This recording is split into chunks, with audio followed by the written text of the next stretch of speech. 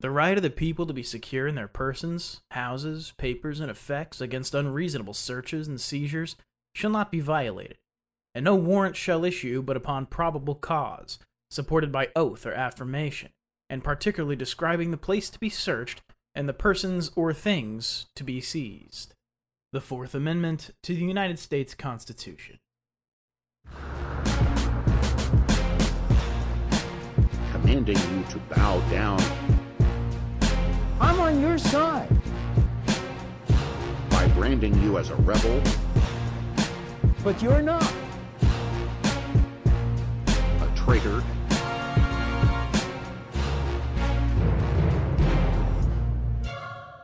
This isn't freedom.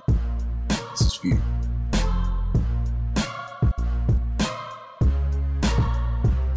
We are not the government.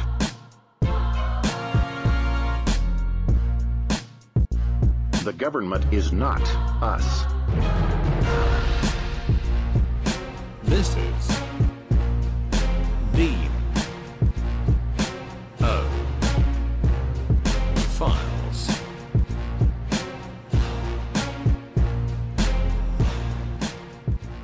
I want to tell you all a story.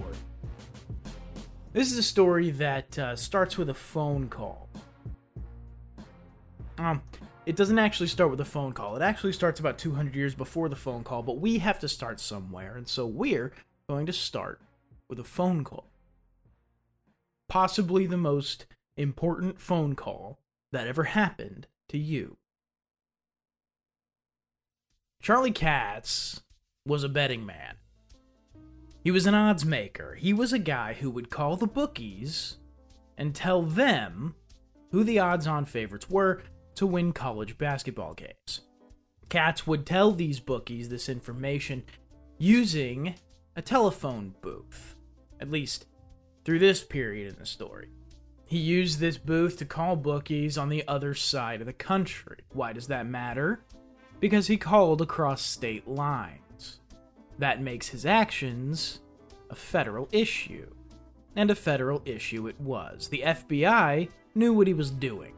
And they decided the best way to nail this bastard for making deals with other people peacefully, I don't know. The best way they could nail him, they thought, would be to tap the phone. That's when Katz makes a phone call. And the FBI records it. Katz was charged with 8 counts of knowingly transmitting wagering information over telephone across U.S. state lines. He was tried in the U.S. District Court for the Southern District of California. His lawyer tried to suppress the phone call, but no dice. Katz was convicted of these crimes based in no small part on the evidence from the listening device that the FBI had installed. Now, before I go any further, this wasn't a wiretap in the way we think of a wiretap. This was a listening device, effectively a microphone, affixed to the outside of the telephone booth. When Katz appealed his conviction to the Ninth Circuit Court of Appeals, their justification for affirming his conviction was that the listening device was outside the telephone booth. They didn't put anything in the room with him, if you will, and thus his Fourth Amendment rights had not been violated. From this point, Katz appeals to the Supreme Court. The Supreme Court granted cert, and they heard oral arguments in 1967. The result was a 7-1 opinion overturning the Ninth Circuit. 7-1, that's 8 justices. Thurgood Marshall had recused himself because he'd actually worked on the case, on the side of the government, before being appointed to the Supreme Court. Now, the arguments being laid out by Katz and by the government were based on an older standard, but the court dispensed with this older standard pretty quickly, writing, quote, "The petitioner Katz has strenuously argued that the booth was a constitutionally protected area. The government has maintained with equal vigor that it was not. But this effort to decide whether or not a given area, viewed in the abstract, is constitutionally protected deflects attention from the problem presented by this case. For the Fourth Amendment protects people, not places. What a person knowingly exposes to the public, even in his own home or office, is not a subject of Fourth Amendment protection. But what he seeks to preserve as private, even in an area accessible to the public, may be constitutionally protected." Katz at 352. Now, there is no way that Justice Potter Stewart could have known what he was writing at the time. There is no way that he could have known what this opinion was going to be used to justify, what this train of thought would be used to justify. Had he known, I imagine he would have been horrified. The same goes for Justice Harlan's concurrence. Now, his concurrence was designed to expand upon the Stewart opinion, but he actually formulated what came to be known as the Katz test. He wrote in his concurrence, quote, "My understanding of the rule that has emerged from prior decisions is that there is a twofold requirement. First, that a person have exhibited an actual subjective expectation of privacy, and second, that the expectation be one that society is prepared to recognize as reasonable. Thus, a man's home is, for most purposes, a place where he expects privacy. But objects, activities, or statements that he exposes to the plain view of outsiders are not protected, because no intention to keep them to himself has been exhibited. On the other hand, conversations in the open would not be protected against being overheard, for the expectation of privacy under the circumstances would be unreasonable." Katz at 361. Just over 10 years later, the court would codify this as the test to be used to determine whether or not a person's Fourth Amendment rights had been violated in cases similar to Katz. The effect of this has been far-reaching and insidious.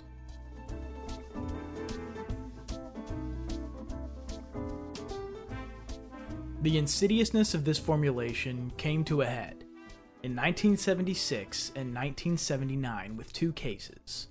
The 76 case was United States v. Miller, and the 79 case was Smith v. Maryland. In the United States District Court for the Middle District of Georgia, Mitch Miller fought to have bank records suppressed. See, the ATF had decided that Miller was operating a still, and they had gotten a hold of some bank records, attempting to prove it. The way they got a hold of these bank records, though, was by issuing a subpoena instead of a warrant. Miller, of course, appealed his conviction on that basis, and the Fifth Circuit agreed. They overturned the conviction that the government had earned in district court, but the government decided to appeal. Oral arguments were presented to the Supreme Court in 1976. It was a 7-2 decision against Miller. The court reiterated what they'd already said in Katz, that you must have a reasonable expectation of privacy in order for the Fourth Amendment to apply.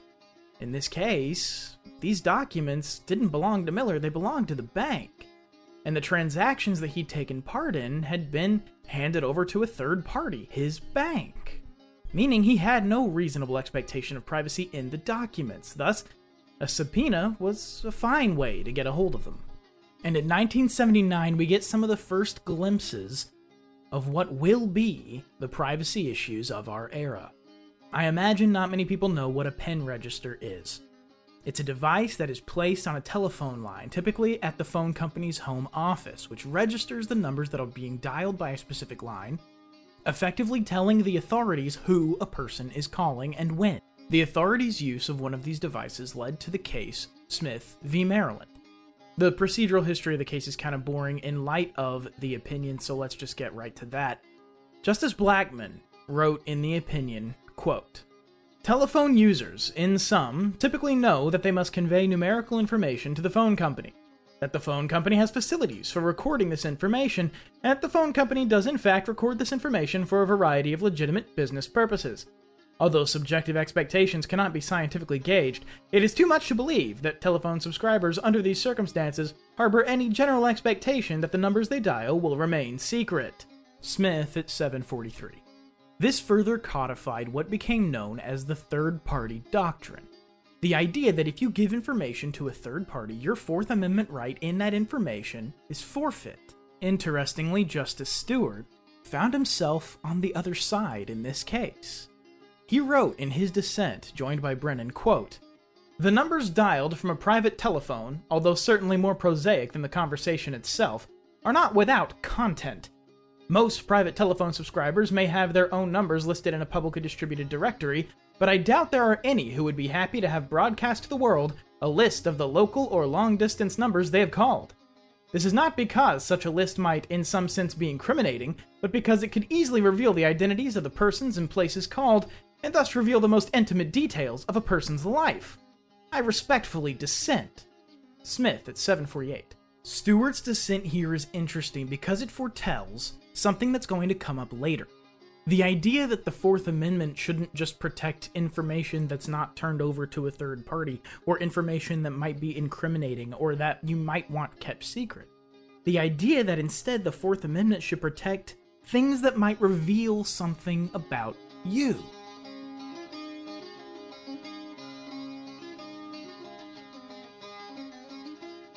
You might think that the court here would understand that they've pretty much chipped away at the Fourth Amendment as much as they should be willing to, especially considering that the guy that wrote the Katz opinion was a dissenter in this case. But things only got worse. In 1983, the court heard United States v. Knotts. See, at this time, the police had a device called a beeper. They called it a beeper, and you could attach it to something and track it with relative accuracy as long as you were close enough to it, so you had to follow it wherever it went. The thing that the cops tracked here was a drum of chloroform. See, they'd gotten the manufacturer to place the beeper on the drum, thinking that the next person who would come to buy it was cooking meth. When another defendant came to pick up the drum, the cops followed. They had to use the beeper to find the exact cabin that he stopped at, but they were able to maintain visual contact most of the time. The cabin that the defendant had stopped at was owned by Knotts, and after observing it, the police decided to get a warrant to search the cabin. They found the evidence inside, and convicted everyone, Knotts included. Appeal, and in 1983, Justice Rehnquist writes the following. A person traveling in an automobile on public thoroughfares has no reasonable expectation of privacy in his movements from one place to another. When Peshin traveled over the public streets, he voluntarily conveyed to anyone who wanted to look the fact that he was traveling over particular roads in a particular direction, the fact of whatever stops he made, and the fact of his final destination when he exited from public roads onto private property. Knotts at 281 to 282. In a concurrence, Justice Stevens has some issues. Just as a quick explainer, for those who may not know, a concurrence and a dissent are two different kinds of opinions that can be written by a Supreme Court justice apart from the majority opinion. A concurrence is written when the justice agrees with the outcome, either overturning or upholding the previous case, and a dissent is written when a justice disagrees with the outcome. A concurrence is typically written when a justice agrees with the outcome but disagrees with the logic that the court uses, or disagrees with some aspect of the majority opinion. This concurrence from Justice Stevens reads, quote, "The court suggests that the Fourth Amendment does not inhibit the police from augmenting the sensory faculties bestowed upon them at birth with such enhancement as science and technology afford them. But the court held to the contrary in Katz. Although the augmentation in this case was unobjectionable, it by no means follows that the use of electronic detection techniques does not implicate especially sensitive concerns." Knotts at 288. Here we develop a pattern, and have developed a pattern, of the court expanding the government's power with regard to the Fourth Amendment. Third-party doctrine, the idea that if you don't bother to keep something secret, you've given up your Fourth Amendment rights in that thing. The conflation of secrecy and privacy. This should be considered alongside Justice Stewart's concerns about what exactly it is that the Fourth Amendment protects and why. From here, law enforcement goes nuts, mostly with the support of the circuit courts. There are multiple cases following Knotts where the courts say that the warrantless application, specifically of GPS devices on people's vehicles, is absolutely fine and there's no Fourth Amendment problem. And the United States Supreme Court doesn't grant cert on appeals from them, if there were any. This continues for a while, until 2012.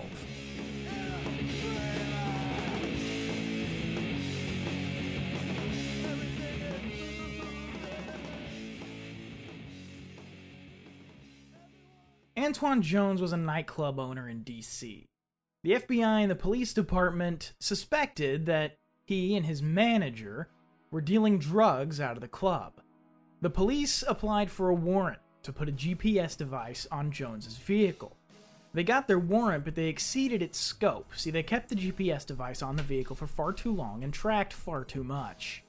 The police tracked Jones' movements 24 hours a day for 4 weeks. Jones was arrested in 2005. His attorney attempted to suppress the GPS data. As in Katz, no dice. Jones was tried once in 2006, and that trial ended on a deadlocked jury on the conspiracy charge and an acquittal on several other charges. The government tried again in 2007, and the jury returned a guilty verdict of 1 count of conspiracy to distribute and to possess with intent to distribute 5 or more kilograms of cocaine and 50 or more grams of cocaine base. His sentence was life in prison. Jones appealed to the D.C. Circuit Court, and the D.C. Court overturned his conviction. They found that the police action was a search and that it violated Jones's reasonable expectation of privacy. The Supreme Court granted cert to the prosecutor's appeal in 2011. During oral arguments, Justice Sotomayor said it best.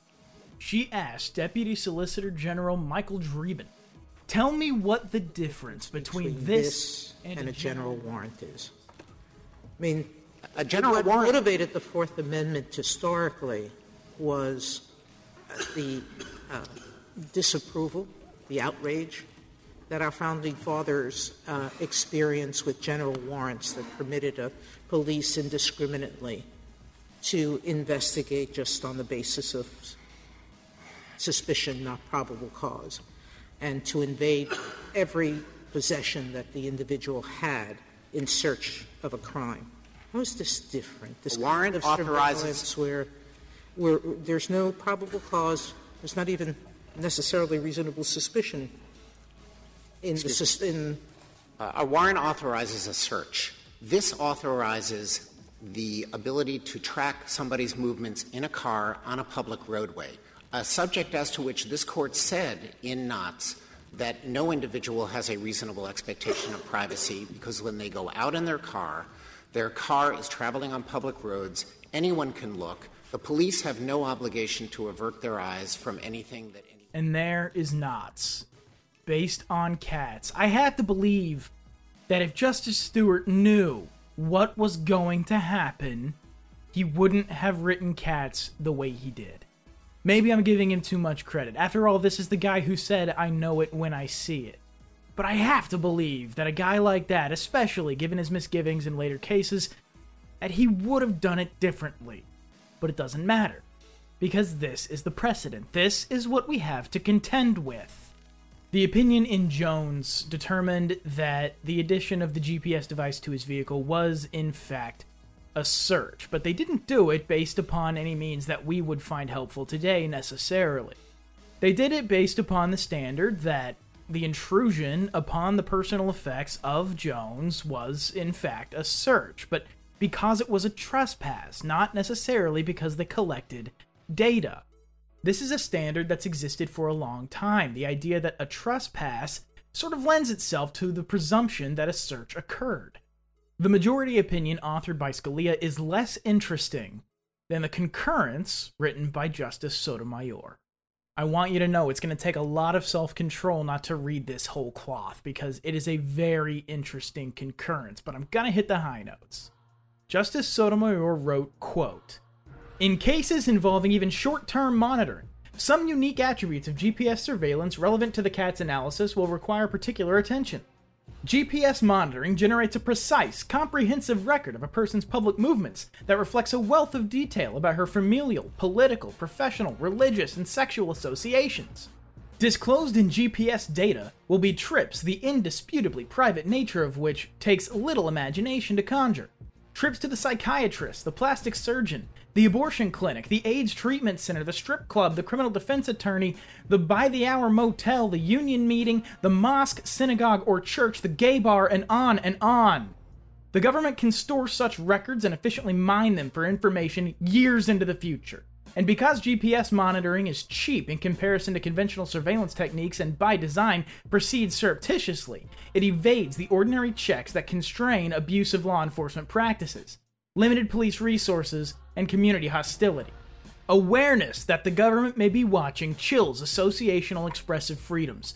and the government's unrestrained power to assemble data that reveal private aspects of identity is susceptible to abuse. The net result is that GPS monitoring, by making available at a relatively low cost such a substantial quantum of intimate information about any person whom the government, in its unfettered discretion, chooses to track, may alter the relationship between citizen and government in a way that is inimical to democratic society. She continues, more fundamentally, it may be necessary to reconsider the premise that an individual has no reasonable expectation of privacy in information voluntarily disclosed to third parties. This approach is ill-suited to the digital age, in which people reveal a great deal of information about themselves to third parties in the course of carrying out mundane tasks. People disclose the phone numbers that they dial or text to their cellular providers, the URLs that they visit and email addresses with which they correspond to their internet service providers, and the books, groceries, and medications they purchase to online retailers. Perhaps, as Justice Alito notes, some people may find the trade-off of privacy for convenience worthwhile, or come to accept this diminution of privacy as inevitable. And perhaps not. I for one doubt that people would accept without complaint the warrantless disclosure to the government a list of every website they'd visited in the last week, or month, or year. But whatever the societal expectations, they can attain constitutionally protected status only if our Fourth Amendment jurisprudence ceases to treat secrecy as a prerequisite for privacy. I would not assume that all information voluntarily disclosed to some member of the public for a limited purpose is, for that reason alone, disentitled to Fourth Amendment protection. Jones 415 through 417.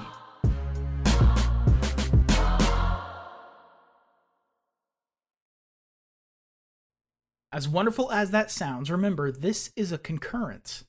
It does not carry the weight of law. Sotomayor did a good job outlining all of the problems with Fourth Amendment jurisprudence as it stands, all the different ways in which your rights have been stripped from you. In the digital age, everything is based on surveillance capitalism. This means that these companies, Google, Facebook, Twitter, whatever they may be, they scoop up data at a rate that is absolutely mind-boggling.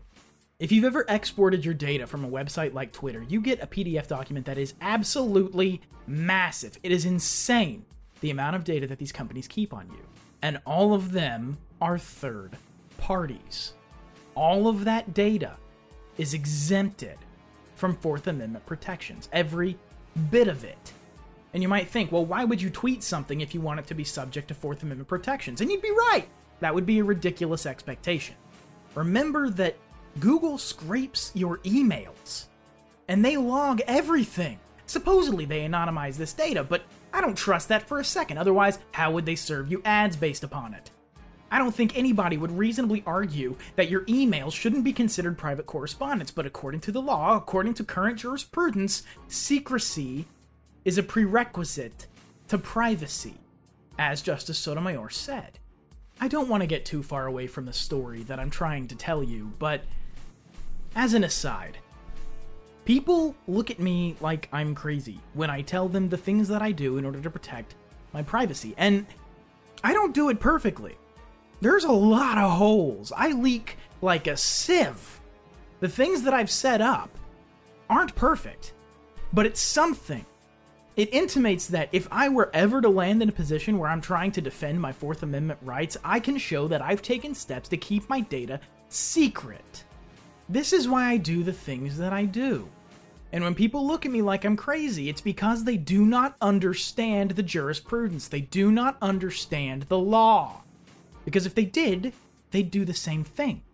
Or they just don't care, in which case, they've abdicated their Fourth Amendment right to all of that data.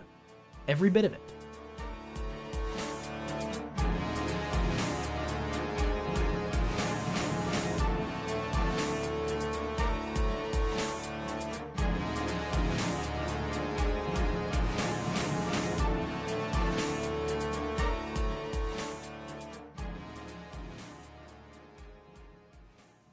We just finished talking about a case that took place in the year 2012. All of you likely remember what was happening behind the scenes at that time, because it was in May of 2013 that the world was introduced to Edward Snowden.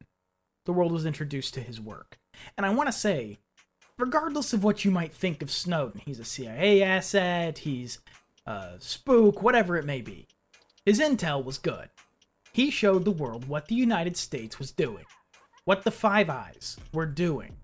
He revealed that the NSA was effectively scooping up all of the metadata that went across the internet. Now, it was supposedly limited to metadata, but there's no way to verify this. They could have literally everything. They built a giant data center in Utah to store it all. The entire internet was a big, giant wiretap. And still is. This hasn't stopped. And there's been very little movement on this in the judiciary. And it's difficult for them to move on it because they need a case to rule on. And it's difficult for somebody to bring a case against the United States government when they don't know what data's been scooped up. You can't state a claim. But there was a case in 2018. Carpenter v. United States.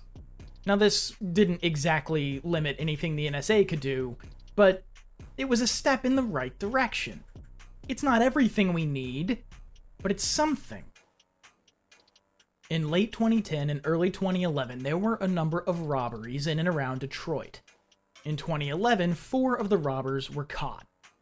One of those gave over his phone so that the FBI could review the calls made from his phone around the time of the robberies.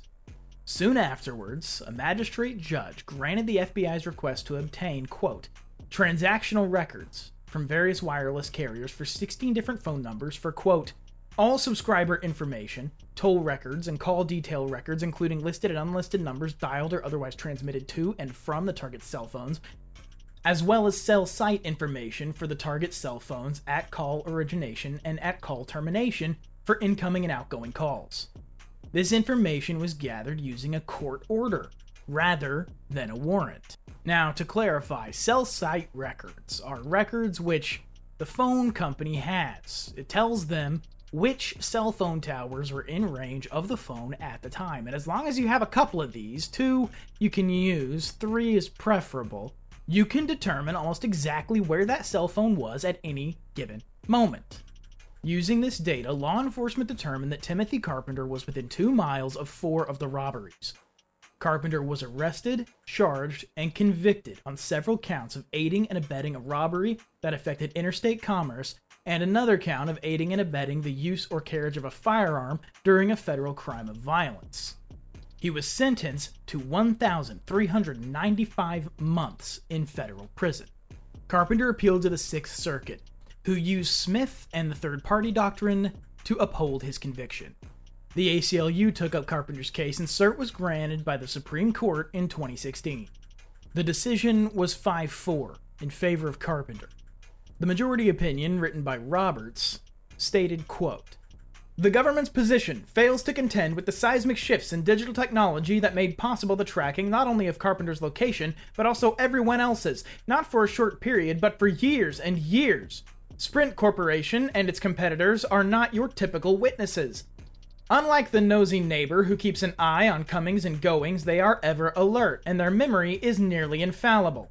There is a world of difference between the limited types of personal information addressed in Smith and Miller and the exhaustive chronicle of location information casually collected by wireless carriers today.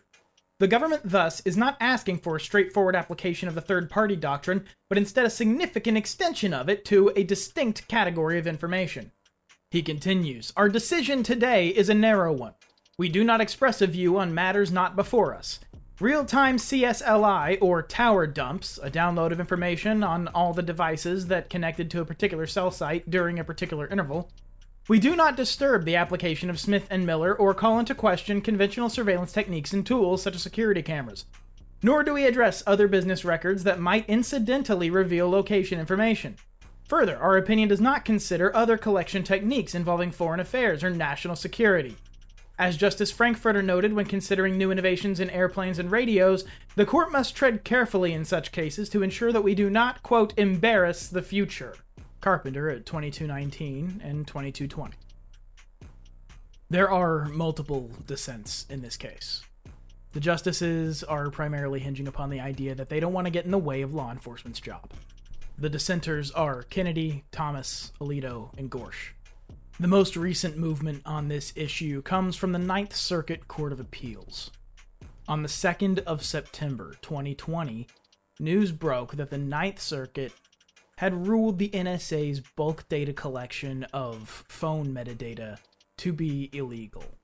This was one of the programs that was revealed by Edward Snowden. The program was allowed because of FISA court decisions following 9/11. And the court in this case claims that those decisions were legally flawed in the first place. Make no mistake, this is good news, but this doesn't really mean much. Unless and until the Supreme Court grants cert on whatever appeal comes out of this, this is just the Ninth Circuit's opinion. It doesn't make any difference to federal law enforcement. It doesn't make any difference to the federal government. I believe in a post-Jones world, we're moving in the right direction. I believe in a post-Jones world, people are taking Sotomayor's words to heart.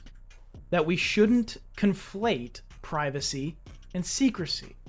But we're not there yet. And unless and until the Supreme Court decides that this kind of action violates the Fourth Amendment and expands Fourth Amendment protections, your rights are still effectively null and void with regard to your privacy in your data. That one phone call that Charlie Katz made all the way back in the 1960s is the most important phone call that ever happened to you. Thanks for listening.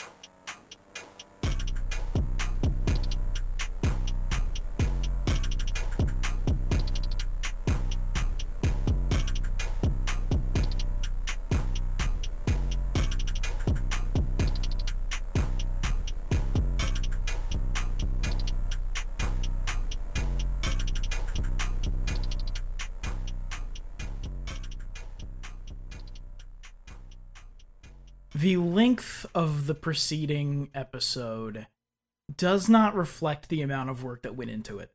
It came out far shorter than I expected it to, or wanted it to, but I think it came together well.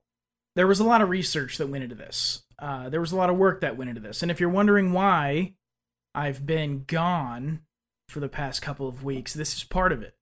I want to go ahead here at the end of the episode and run through the subscribers on Subscribestar, the credits. We have Superior, executive producers Saw-You77 and Xerxes, and producers Whoa Dude and Absurdist Fool. If you didn't hear your name and you thought you should have, double check things because you may have been bumped from the Subscribestar. That is Superior, executive producers Saw-You77 and Xerxes, and producers Whoa Dude and Absurdist Fool. They are diamonds in the rough, wolves amongst ravens, gods amongst men, beautiful bright spots of light in this dark and dingy place that we call the internet. I sincerely hope that they and everyone else enjoyed this little experiment. I'm wanting to do more of these. They're not easy, but I'd like to do more of them. Because I enjoyed making this. I thought I'm happy with the final product, shorter than I expected though it may be. And I really liked doing it. So I hope that everyone else enjoyed it as well. Because man, it would suck if trying something out like that ended up disappointing any listeners. I certainly hope you all enjoyed it. And I've been wanting to do a big rundown like that on the subject of privacy and where your privacy stands with regard to the law for quite a while now. I do need to go through, because of some of the music that was used in this episode, I'm going to run through and credit those things. All of these are Creative Commons. They all came from the Free Music Archive, freemusicarchive.org. The first, Jazzy Detective by John Bartman, John's Laughing Place by Howie Mitchell, Thrashing in the Unknown by Milk Music, Hip Hop in E Minor by Cityscape, Spy by Eddie, In the Trap by Young Carts, and of course in the middle there you would have heard Paratos, which is a CC0. I don't have to give credit there, but that came off WOA a long time ago. 2018, I think I pulled that down. And that's been the theme for Dinophile since that time. So, thanks to all those wonderful creators and for uploading their work. And thank you all so much for listening. I won't do the normal outro here. It would feel strange, I think. But we have there are other shows on Alternative Internet Radio, AIRAD.io. They can be found over there. When I do the show live, you can hear that at Alternative Internet Radio, AIRAD.io/live. You can read the things that I write sometimes at the Rogue File, roguefile.com. And links to the Subscribestar and other ways to support the show can be found on Alternative Internet Radio or on the Rogue File, both of those places. You can join the Discord from the Rogue File, and that's pretty much it, I think. Thank you all so much for listening. Again, I really hope you enjoyed this little experiment, and I will see you all next week.